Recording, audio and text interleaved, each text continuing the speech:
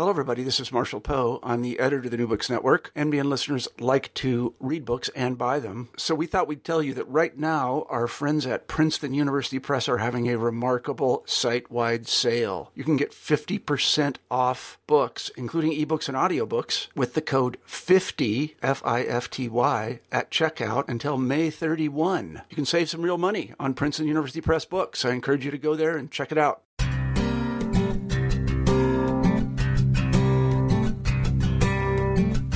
Mainstream readings of Numbers have tended to see the book as a haphazard junkyard of material that connects Genesis through Leviticus with Deuteronomy and Joshua, and this composed then at a late stage in the history of ancient Israel. By contrast, Pitcairn reads Numbers as part of a wider work of Genesis through Joshua, as a carefully crafted programmatic settler colonial document for a new society in Canaanite highlands in the late 2nd millennium BCE. A document that seeks to replace pre-existing indigenous societies. On today's show, we speak with Pekka Pitcairn about his new approach to Numbers and his recent book, A Commentary on Numbers, Narrative, Ritual, and Colonialism, that's put out by Routledge in 2017.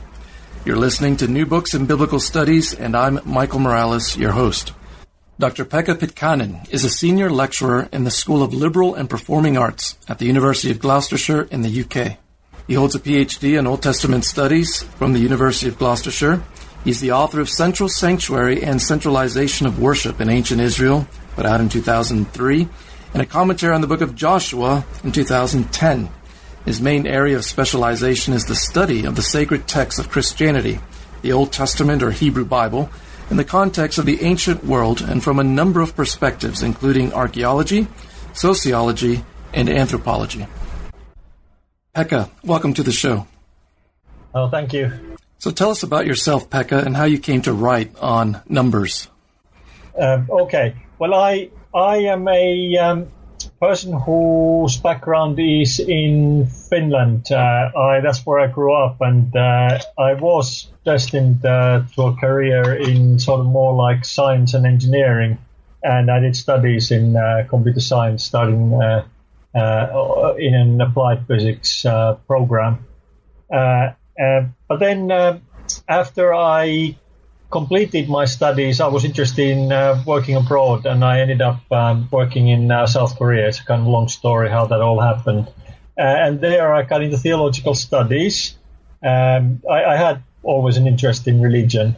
And then I did a Master's of Divinity degree in Korea.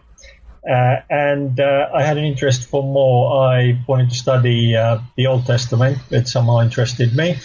And I had an offer to do a doctoral program with Professor Gordon Wenham in Cheltenham in UK. And did 3 years there and completed a PhD. And that was published. And then I later on published a book on Joshua in the IVP Apollos series, and then the third book that I published is just the one we have now, a book on Numbers. And basically, my interest sort of in the Old Testament sort of sprung from a sort of a variety of sources, but one of the areas where I really developed an interest was the Pentateuch and early history of Israel, and that's what I've been working on since I've really been doing my doctoral studies. The interest sprung in many ways from me perceiving that I found academic explanations about the Pentateuch and early history of Israel rather unsatisfactory from my own perspective, and that kind of drove my my research and interest in research, and really that's what I've been doing for the last 20 years. And this third book is a kind of like a crystallization of a lot of my views and efforts on the subject area, really. What are some of the challenges of interpreting a book like Numbers, first in terms of content and then in terms of the history of scholarship? Yes, I think overall the book provides a very interesting puzzle, and really the question is about how one can make sense of the materials, and is Numbers really a book on its own, or is it part of a wider entity as well? I would say the latter question is probably not immediately obvious when one reads the book, but any considerations quite quickly lead one into thinking of such things. So the question is, how can one make sense of the materials, and why was the book written? Those are two sort of key issues to think about when one looks at the book. And really, then you can ask the kind of questions of who wrote it and when as well. And if one thinks of the context of this interview, I mean, what would I say to anybody who might hear the interview and be interested in the book and would like to try and read it? I myself think that it simply becomes quite fascinating when one starts to look at it in detail. That starts to look at the book in detail. And you really need to make a little bit of an effort to do that. But in another sense, I don't think there is a huge effort that's involved in trying to interpret. Probably the best way to approach is to sort of start to look at the book, start reading it, and take a nice commentary and start sort of making sense of what's in there and how it all relates. And hopefully the commentary that I have written actually would help in that. The way I have written it is that in one sense I have written it as quite a simple and short piece of work, in that I'm hoping that most anybody who has an interest in the book would be able to kind of access it. So also accessibility really is something that I've had in mind, and hopefully they might be able to dig in and delve into the subject and start looking at both the biblical book of Numbers and the commentary, and through that engage with the materials. At another level, however, I have also points there that really are aimed at the highest levels of scholarship as well, in terms of particularly the composition of the book and the message of the book and all that sort of issues. And that, of course, ties back with the kind of interests that I've had in the subject in terms of the 20 years that I've been working on the wider issues that relate to Numbers and the Pentateuch.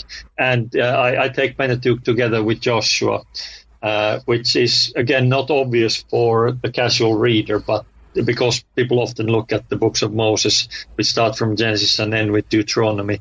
But I take Joshua together with those books. Basically, coming back to the issue of how one can make sense of the materials and why the book was written. Scholarship has asked these questions, particularly over the last 200 years and perhaps a bit more, sort of since about the 18th century, when you could consider the Pentateuchal scholarship or modern Pentateuchal scholarship as having started.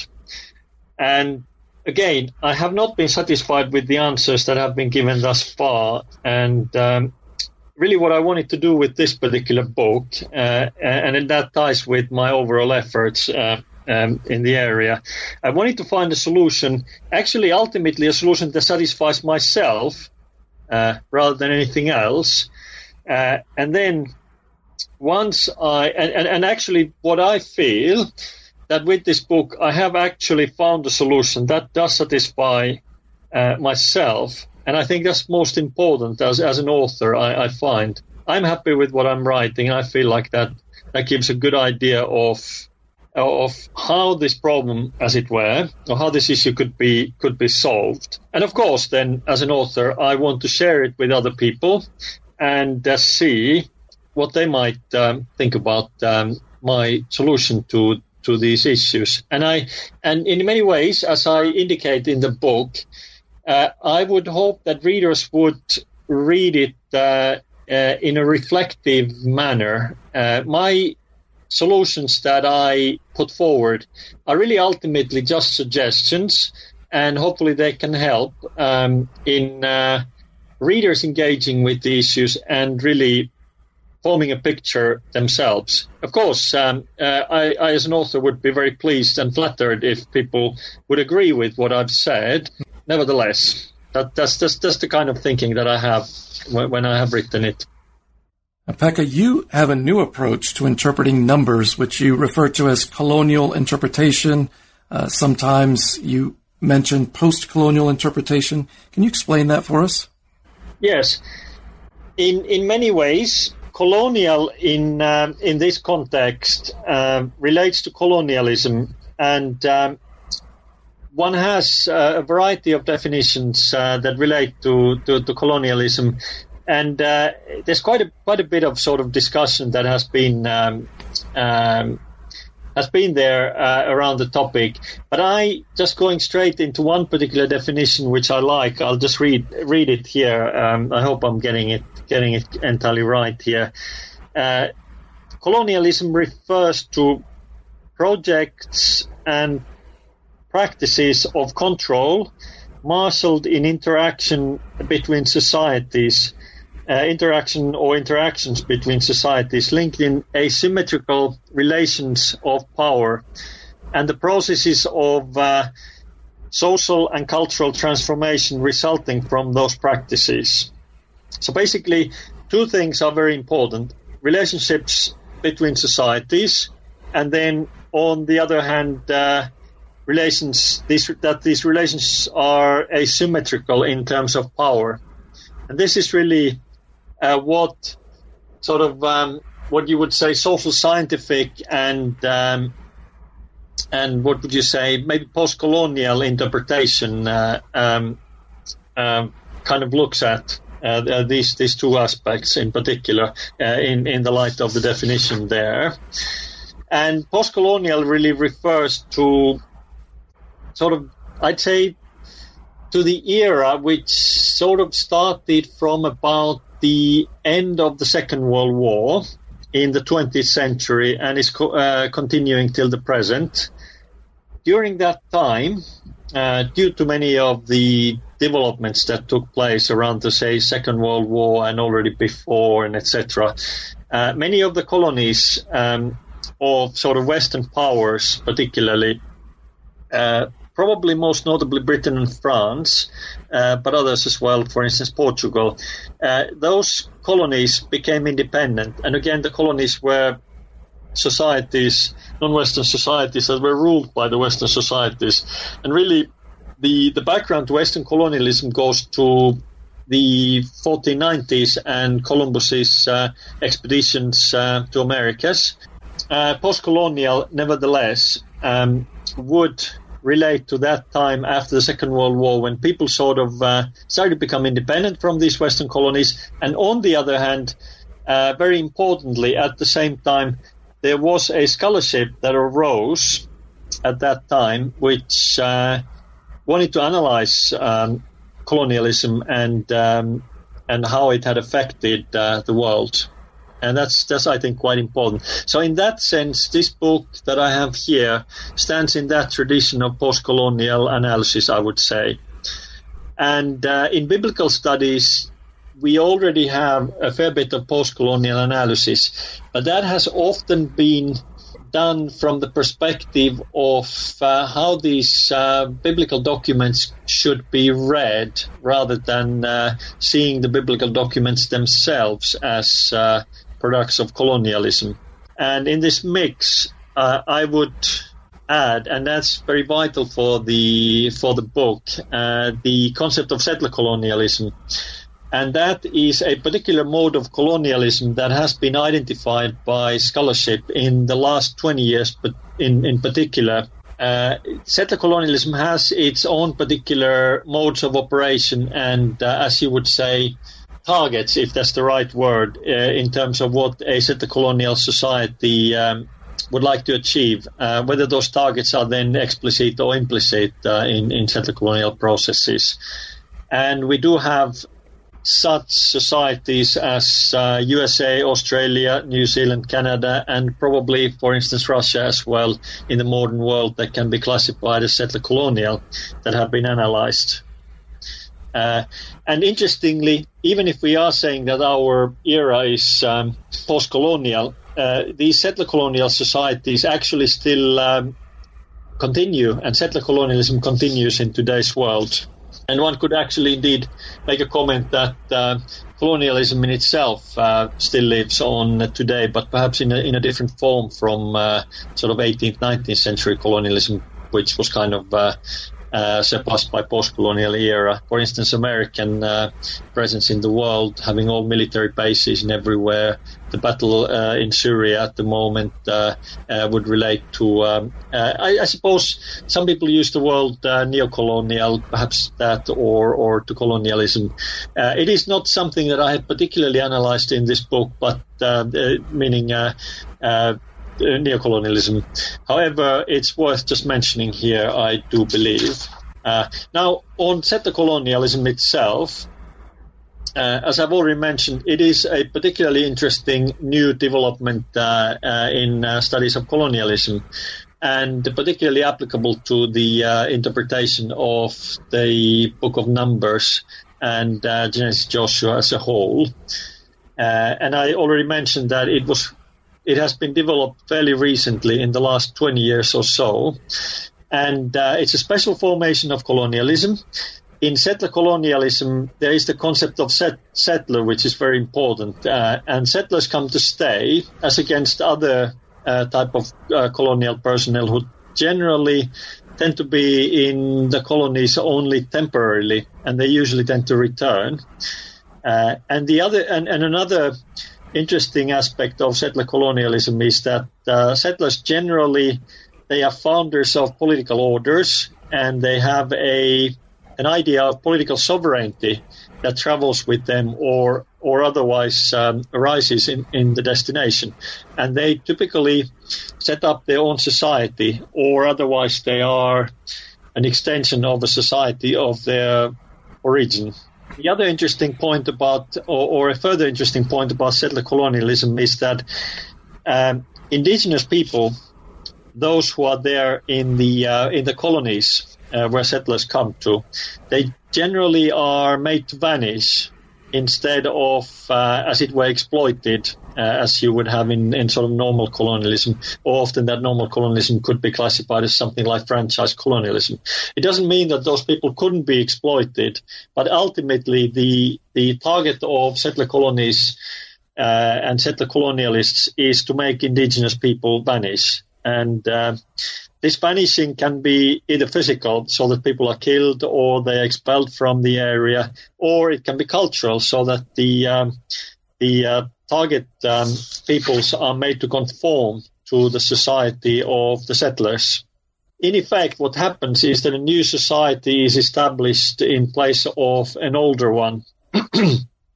And this relates to a concept called structural genocide that one academic of settler colonialism has expounded. And interestingly, it also does link with Raphael Lemkin's definition of genocide. And Raphael Lemkin was the founder of genocide studies around the time of the Second World War. And he's acknowledged as it were almost, what do we say? Well, he's certainly acknowledged as the person who coined the term genocide. And if one reads Lemkin's work, he did basically define genocide in a wide sense, where societies are being destroyed by another society, really, roughly speaking. And that ties with settler colonialism. Now, in terms of acknowledgement of what genocide is in terms of wider societies, in fact, the UN definition of genocide defined genocide in a little bit more restrictive way. And that more restrictive way actually, interestingly, did kind of resonate with those countries who wanted to make those definitions. And often a charge has been laid that that definition had to do with these societies, in fact, kind of airbrushing and hiding what they actually had done in the past themselves, let's say in the 19th century, for example, America and Britain. So there's an interesting kind of overlap and interplay between genocide studies of settler colonialism. And that interestingly then reflects onto the book. And I have tried to bring in a variety of insights, hopefully, from those areas, and I put them in the book. And anybody who reads the book can see some of the points that I'm making there. Obviously, I'm talking about those in a broad sense in this interview, but there's much more. Hopefully, I can whet some appetites here. So, coming back to the Book of Numbers, then in more specifically in a number of ways. Settler colonialism and a kind of like a structural genocide or a programmatic desire towards such structural genocide is exactly what's happening in the Book of Numbers as part of Genesis Joshua as a whole. And what I see the book together with the other books that relate to Genesis Joshua as a document, as an ancient document that legitimates settler colonialism in its ancient form, which actually is not hugely different from modern forms ultimately, in my view. And how this happens then in the materials is that there's a movement from creation in Genesis to restoration of that creation in the new land of Israel, and particularly in Shiloh, as we can see towards the end of the book of Joshua. Interestingly, so the man is with God in the beginning, and then we do get Adam and Eve and the expulsion of man from the garden after eating the forbidden fruit. And then we see how mankind multiplies, technologies develop, and there comes a cataclysmic flood, according to the Bible, as a punishment of sins. And then mankind sort of forks out since the close of the flood, descending from Noah and his family. And then a variety of nations come around in the world, and then one person amongst those nations, Abraham, is being called by Yahweh, and he comes to Canaan, and Yahweh promises him the land as a kind of prelude to what is going to be happening later on. And then Abraham becomes a great nation, and then ultimately he migrates to Egypt, and there, as part of that nation-making process. And the Israelites become slaves, and Moses is being called by Yahweh, according to the documents, to lead the Israelites out of Egypt and then lead them to the promised land and get them out of slavery and then give them a new land. Just a little thing there about the land is that there are already other people in that land, and this is what really pertains to settler colonialism, in that those people who are already there are supposed to be eliminated according to the biblical documents, and then a new Israelite society is going to be put in instead. Actually, the society, in a way, is, or the principles of the society is founded in the wilderness, and this is where the Book of Numbers actually comes in. Obviously, the founding process starts in the Book of Exodus, where you get the formation of the tent of meeting, where Yahweh then dwells in the midst of the people of Israel, which obviously signals the restoration of creation, where Yahweh is coming back to dwell with Israel. And obviously it is not yet perfect there, but it is preparation. And then a number of laws are given to the Israelites for a new life in the land in a Yahwistic manner. And the Book of Numbers then depicts Leviticus depicts some of those laws particularly. Numbers depicts some of them as well. Plus then in the Book of Numbers, the Israelite community is starting to form into they're going to form into a community which is in a war formation in the beginning of the book. And that's being described in chapters 1 to 10 in preparation for the conquest. And then they are traversing the wilderness, and eventually they end up at Moab, on the plains of Moab, And there then Moses is giving his final sermon, and then the book of Joshua indicates how they actually conquer the land. And then they are seen at the end of the book of Joshua as setting up the tent of meeting where Yahweh dwells at Shiloh. Now, I think that some of this is somewhat mythical, some of this story. However, the idea is that there is this trust, and if one looks at settler colonial studies, often there are indications that settler societies particularly work exactly in this way. They kind of see that they have an idol which they are achieving in the new land, and that idol actually may in reality ignore all sorts of disturbing issues which are actually happening there as well, which don't fit with that idol. And I think that if one looks at the book of Joshua, you can see that there is talk about an incomplete conquest, even though there's another strand which says the conquest is complete. So I see the strand that says the conquest is complete as an idol which the settlers are having, and yet they are kind of at the same time acknowledging that it's not quite as bright and beautiful as the book would otherwise like to indicate. And this is how I see it. And the book of Numbers then is a one snapshot, one set of episodes, and one set of legal materials that point towards the land, which in itself, the land is a central concept in the Hexateuch, as has certainly been acknowledged by people in the past. And we do know from an academic perspective that the so-called priestly materials, P and H, the priestly code, and H, the holiness codes, which are fairly related and are seen to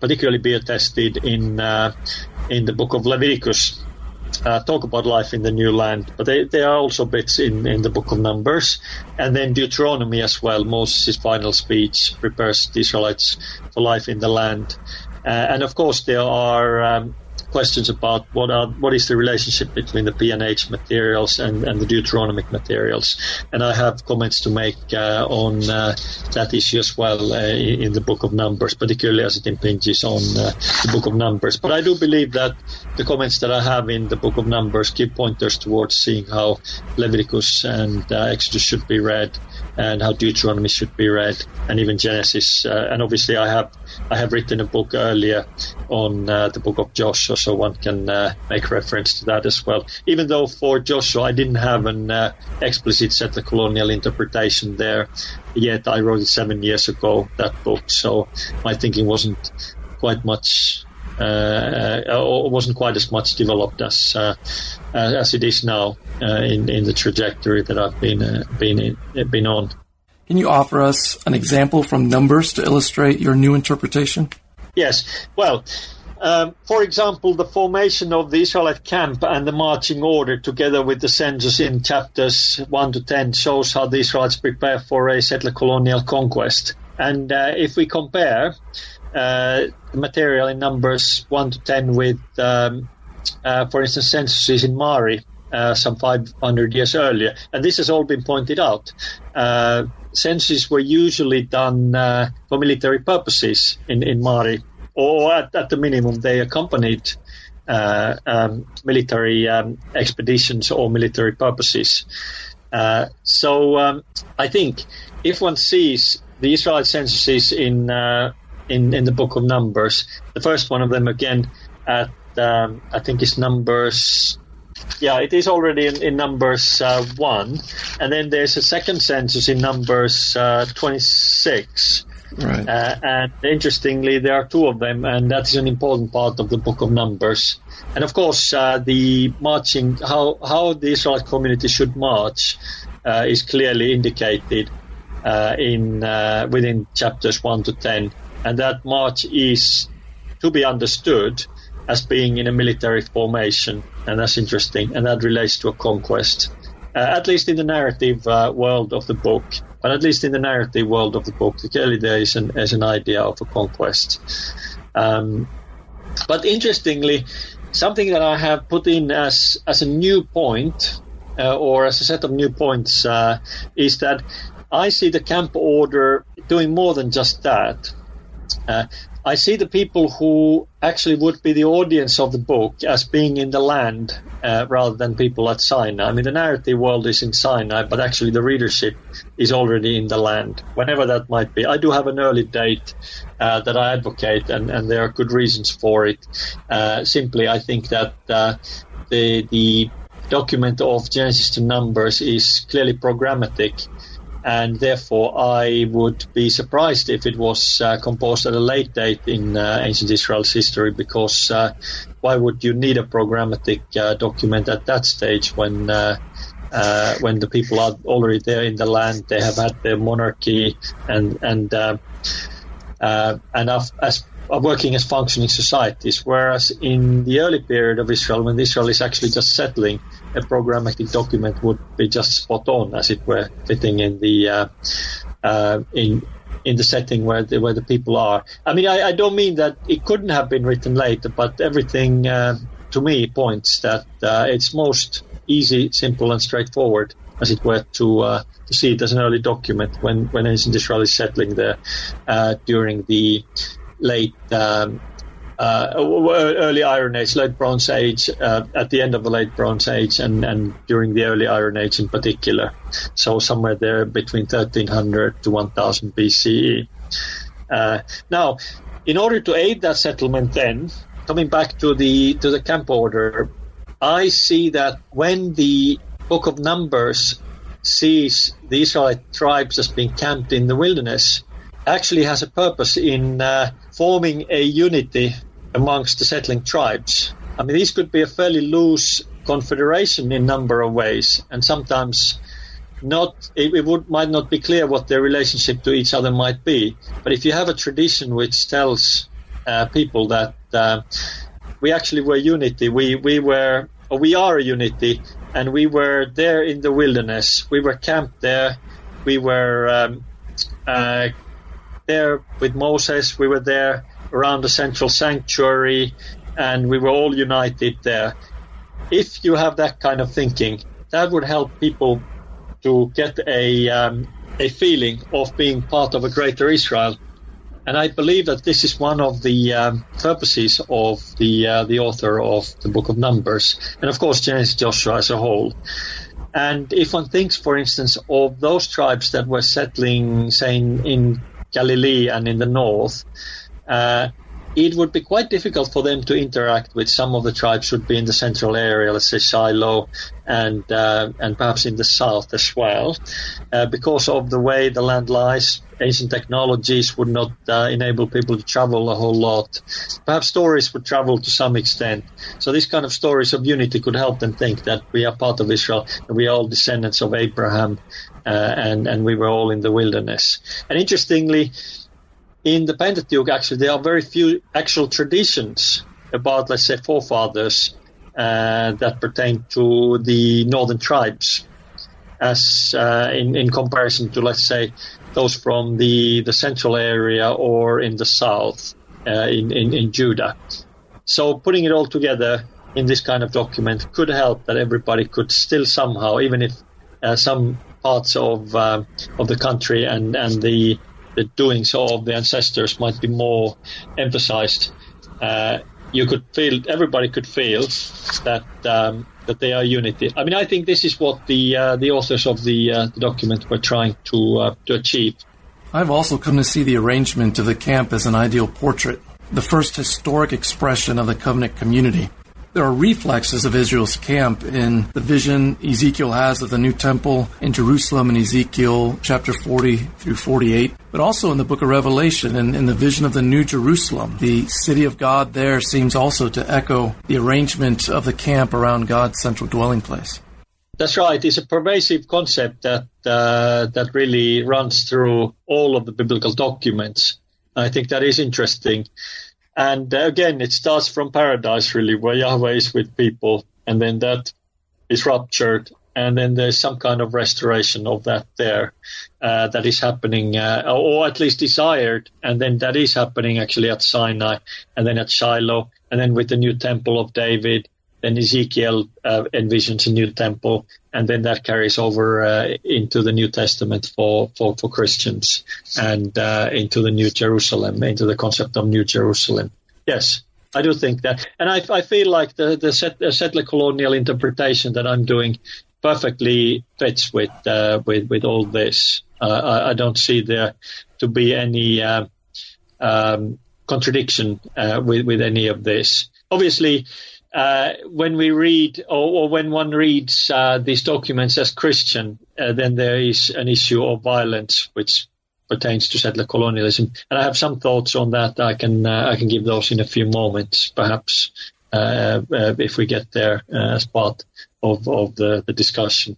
How about explaining for us your view of composition in terms of the Hexateuch, Genesis through the book of Joshua? Yes. Well, it kind of ties with my thinking about scholarship and problems that scholarship has in relation to the book. And basically, on pages 8 to 11 of the book, I more or less outline the main problems that current scholarship does have. And actually, I think it is very important for people to realize that the views that current scholarship does have a history. And really, I have tried to have a little bit of a survey of that history as well in the commentary. And really, I think that sort of three milestones, as it were, in that history are very significant. One is the division of, I would say, the Pentateuch, and perhaps really Joshua as well, is the division of this book into sources, which sort of happened since the 18th century, let's say, and the French physician Jan Astruc, even though there would have been a bit of precursors to him as well, but in effect. And then the next stage was the anchoring of the book of Deuteronomy into the 7th century and the reform of Josiah by De Wette in Germany in early 19th century. And then the third stage was the late dating of the priestly materials, which were identified as one source in scholarship, and this late dating was done by Wellhausen. That sort of formed a framework for understanding the Pentateuch. But now, obviously, there are a lot of details that relate to the scholarship, and Wellhausen's work was in the sort of 1860s, 1870s, and I'm just skipping here sort of 130 years of history very quickly. But with any of the modifications, etc., nevertheless, I think the main problems that we have at the moment with Pentateuchal scholarship are, first of all, the lack of consensus about anything. Simply, even if there was a consensus, you could, of course, question it, but particularly as there is a lack of consensus about particularly sources and their division, you can really ask the question of how authoritative is a theory like this.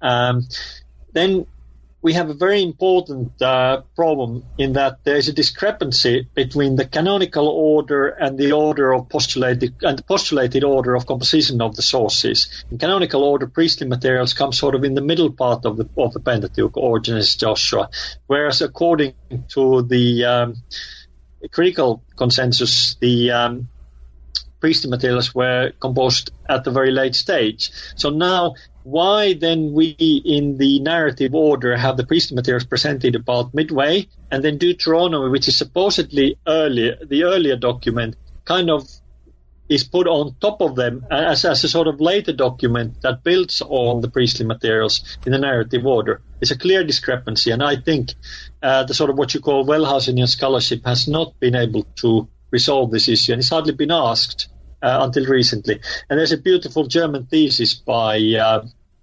young scholar, Benjamin Kilcher, which has been dealing with this issue and suggested a very nice set of solutions to the order of the codes and the relationship of these codes. And I have relied on his insights quite a bit in the commentary.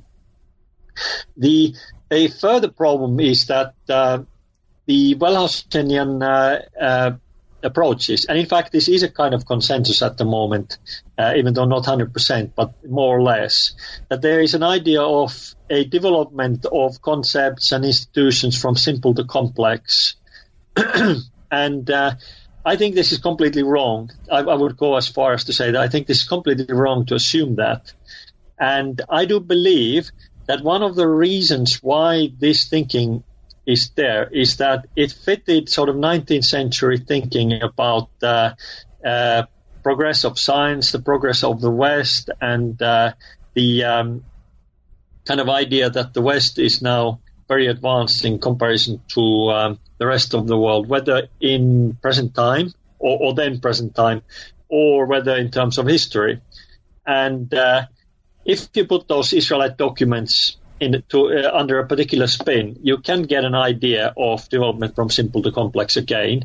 But is it right? This is the question that I am very much thinking of, and I think it simply isn't right. And also, one of the reasons why I think it's not right is that we simply can see from the second millennium ancient Near East otherwise, that societies are complex, and that they have complex concerns and even ritual materials that are very complex, of exactly the same level, at the very least, more or less the same level as the sort of Israelite priestly materials. For instance, the Hittite rituals, for instance, Mukisuwatna, for example. So really, I feel like that kind of concept is there in the minds of people, and I feel like that idea of development, it fits very well with Western culture, which may still think, at least in pockets today, that other people than Westerners are less able and less intelligent, and all of that. Not everybody will think that, but there are people still who think that way, and it fits that kind of mindset. And I do believe that if one thinks of biblical studies, it's a relatively isolated field, and has been able to be in its ivory tower since the 19th century. And what it has done is that it has kept this mindset, which I'm just described, and it's been able to be relatively isolated from anything else in scholarship. And then there's been an inertia that has also formed, and a 200-year tradition, 200 years or so tradition, maybe 150 as well, around there, that is still very much in effect in many ways in the scholarship, and it's something that needs to be changed. That's my view, and hopefully my book here is one little contribution towards helping to change the situation. The other issue that I wanted to highlight was number 4, as it were to say, is that the source critical theories tend to be very complicated. And when one thinks of the document Genesis to Joshua, to my mind, it presents a narrative more or less, even if it does have all the legal materials, etc., interspersed in between. And one really wonders, could such a narrative and such an entity have just been formed by sort of haphazard and almost random processes, in a manner of speaking, as sort of Wellhousenian scholarship does tend to think, and through all sorts of complicated redactional addition, sub-addition, etc. And I just feel like it defies the kind of thing that could sit down somewhere, or a couple of authors could sit down somewhere and actually create something like this and create a narrative. I don't see anywhere else really any books or literary works that would have been formed in such a haphazard manner. Okay, we do know that the Gilgamesh epic, for instance, which has often been considered as a comparator, was formed through additions and subtractions. But it seems that it first had a set of initial narratives somewhere there in the late 3rd millennium. And then those were put together into an overarching story. And then only after that you had some additional subtractions, which didn't necessarily really change the overall overall story. So I've been kind of tracing the possibility that something like that could have happened here with the Book of Numbers and Genesis Joshua. And I think the interpretation I give is broadly in line with that kind of approach. I mean, I can't go into more details. Again, people can refer to the commentary for some further exposition on these issues. But anyway, I do just feel like you need to find some kind of organic way. Again, another example would be the Book of Jeremiah, which we know that is a little bit of a haphazard composition. So in that sense, that's possible, I should think so, because we have the Greek text and the Hebrew text, and they are quite divergent, all of this. But if Jeremiah or some prophetic books are more of an anthology, should we assume this for Genesis Joshua and including Numbers? I think not, and I think that there is a simpler alternative. And finally, the fifth issue that I have as a problem is that there's a clearly a stylistic break between Numbers and Deuteronomy.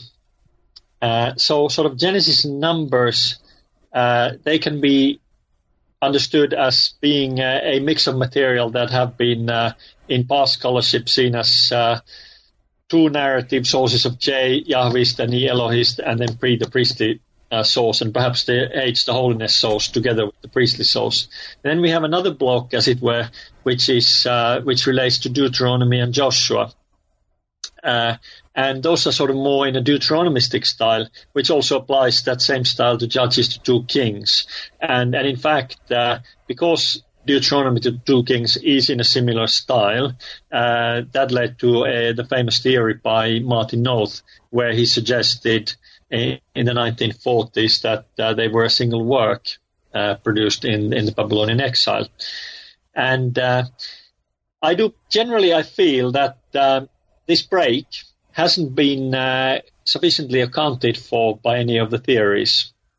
And this kind of leads to my sort of idea about composition. In fact, coming back to Noth, his hypothesis was very popular sort of after the 1940s, but it has come in under questions since then, particularly since the sort of 1980s Westermann's book on the issue on Deuteronomistic history in Germany. And we also have to keep in mind in this context that before Martin Noth's Deuteronomistic history theory, people did think of things in terms of hexateuch, Genesis to Joshua. But again, they still had a bit of a problem with accounting with the break between Genesis to Numbers and then Deuteronomy and Joshua. After Noth's theory was put under questioning, a new set of approaches has been proposed in Germany over the last, say, sort of 20 years, a so-called redactional layers approach. And in effect, the idea of the redactional layers approach is that there is a hexateuch, but this was kind of produced by people putting in, as it were, redactional layers over the course of time. And that's how it was almost like layers of snow falling at different times and forming the whole document in a sense. Now, my problem with those redactional layers approaches is that they still go by the Wellhausenian scheme of development from simple to complex, and then in another sense, they, to my mind, do not take seriously enough some kind of narrative unity that is there from Genesis to Joshua, and also more or less consider it as a result of some haphazard processes, even if deterministic processes for them, I suppose it's fair to say. But it just to me, it again seems like it treats a piece of literature as something that's coming together piecemeal without really strong overarching authorial intention. And sort of coming back in that to the kind of entity or unity or narrative progression that has been detected through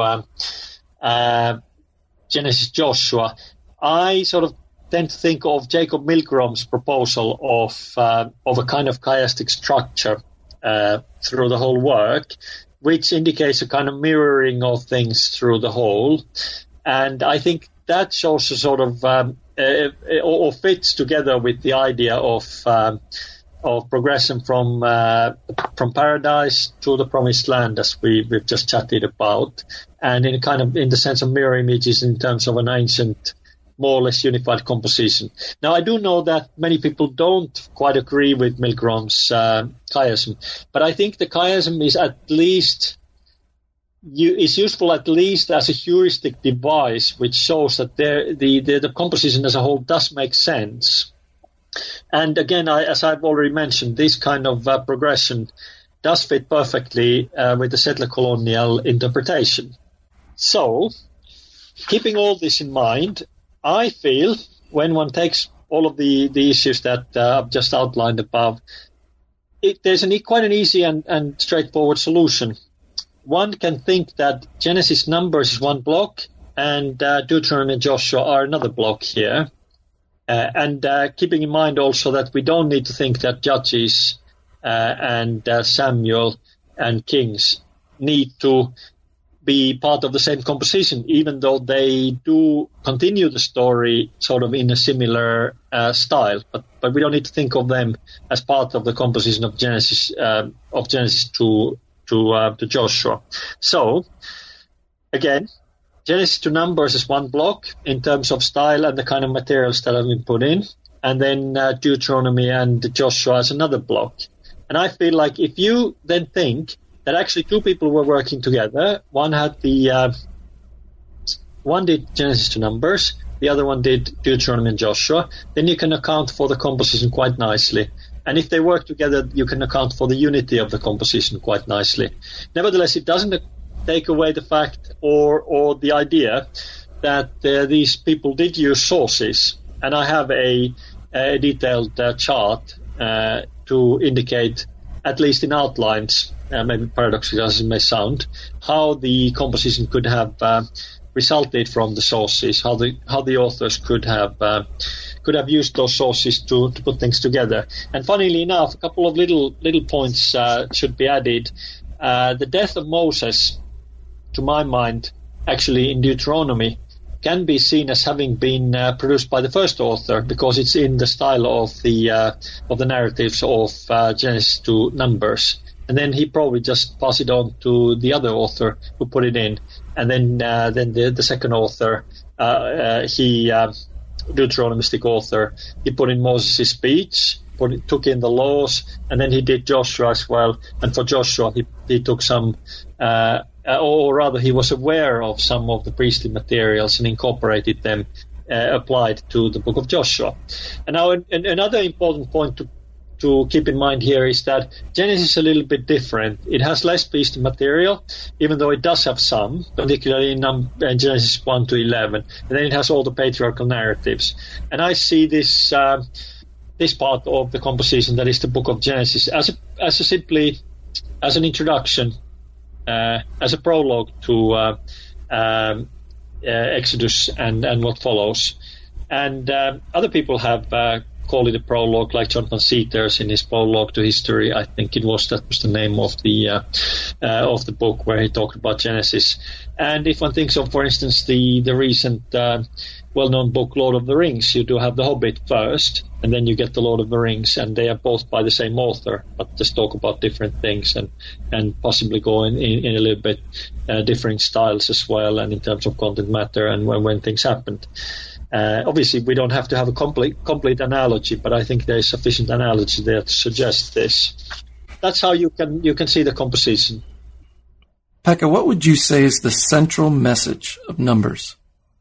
Okay, well, I think Numbers, again, I'm repeating this to ad absurdum. I guess that's the expression, but nevertheless, it should be seen in the context of Genesis Numbers and its settler colonial interpretation.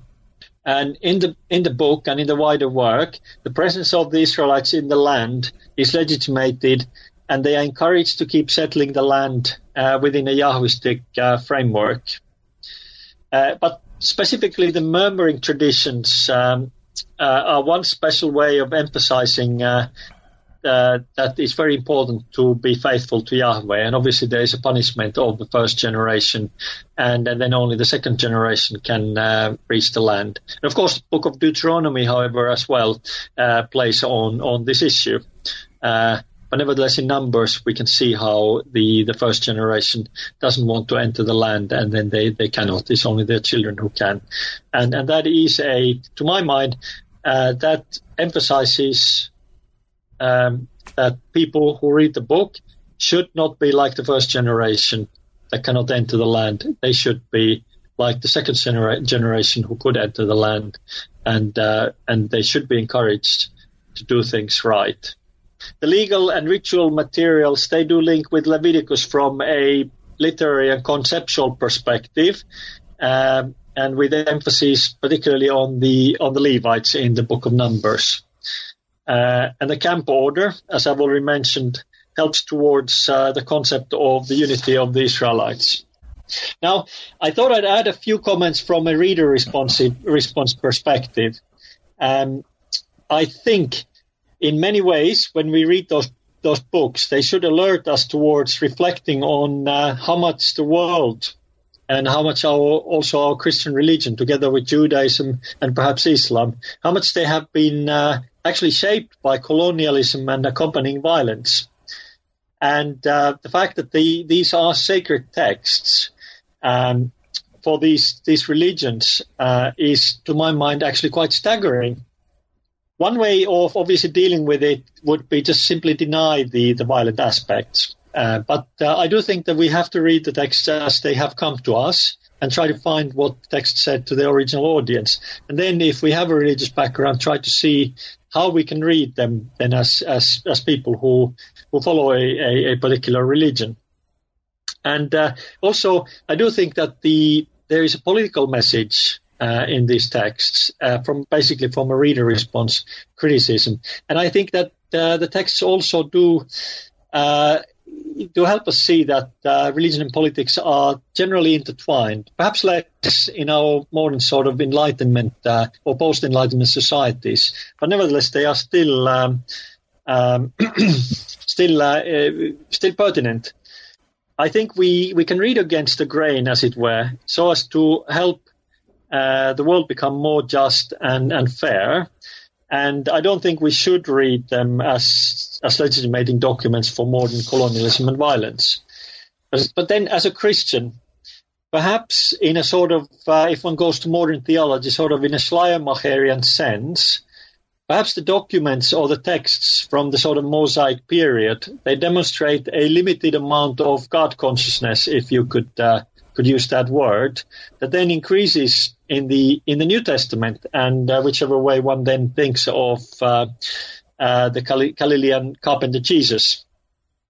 And on the other hand, there is, of course, a possibility of a completely secular reading where we just think that religion was part of the ancient world and it was used for legitimating violence and simply as part of world history from a particular time where these documents came about and the times that they portray. That's for people to try and think of how they want to read, and I think that's really for the readers to decide. But those are just my thoughts. Some of these thoughts are not in the book actually, but I thought I'd just make them. I've been reflecting on things also after the book was published.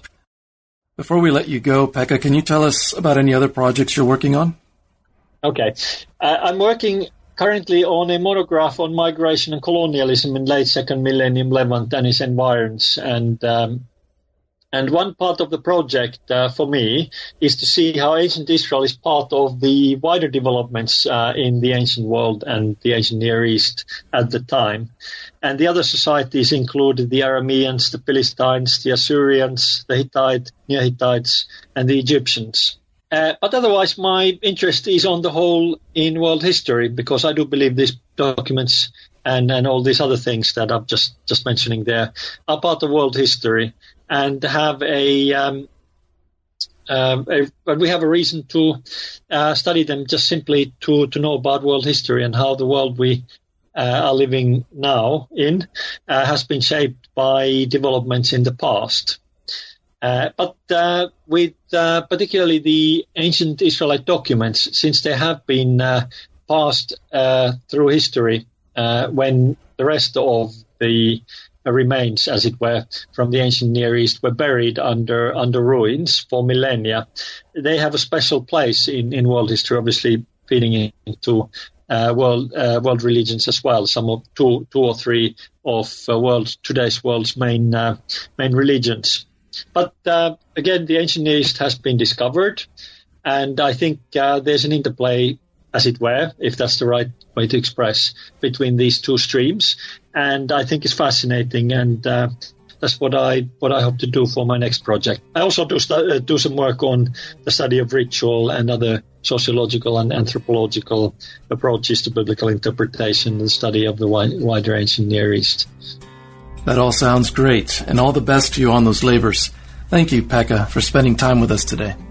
Okay, thank you very much. You've been listening to Dr. Pekka Pitkanen talk about his recent book, A Commentary on the Book of Numbers, published by Routledge in 2017. You'll find a link to it on our website. Thank you for tuning in. Until next time, goodbye.